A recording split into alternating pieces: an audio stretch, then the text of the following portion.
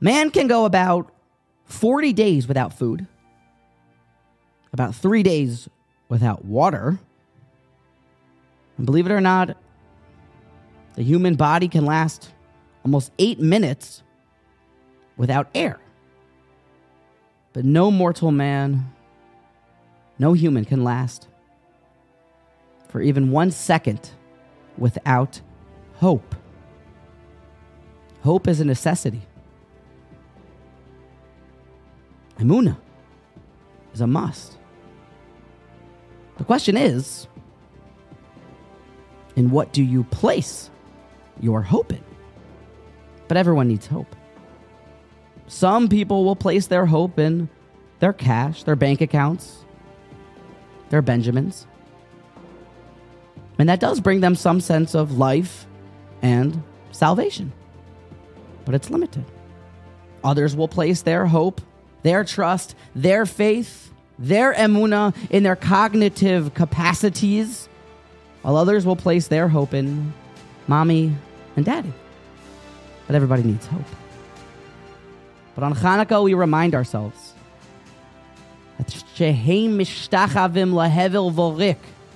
there are those that bow down to emptiness and deceptive nothingness, and to a God that does not grant them salvation, to a Buddha, to a totem pole, to the money, to the cognitive self abilities and powers. But we bow down. Umeshtachavim umodim, and prostrate ourselves lifnei melech malchei amlochem HaKadosh Baruch Hu. And when you place your hope and your faith and your trust in the all-powerful, almighty, omnipresent HaKadosh Baruch Hu, blessed be He, you don't play by the rules of teva, of nature. You graduate to the world of supernatural, and you see miraculous salvations. For it matters not what you place your match upon, whether it be vinegar or oil. Misha Omar Lashem and Yadlik will also say that vinegar should light.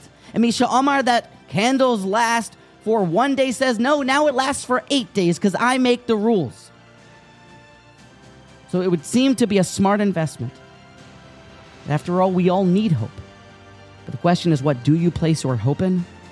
So if you need a miraculous salvation, hope in Hashem. Place your trust and your faith in HaKadosh Baruch Hu. And when you are kaveh el Hashem, that truly does lead to a chazak va'ametz libecha, the strengthening of yourself, to a galvanizing of your mentality and your resources.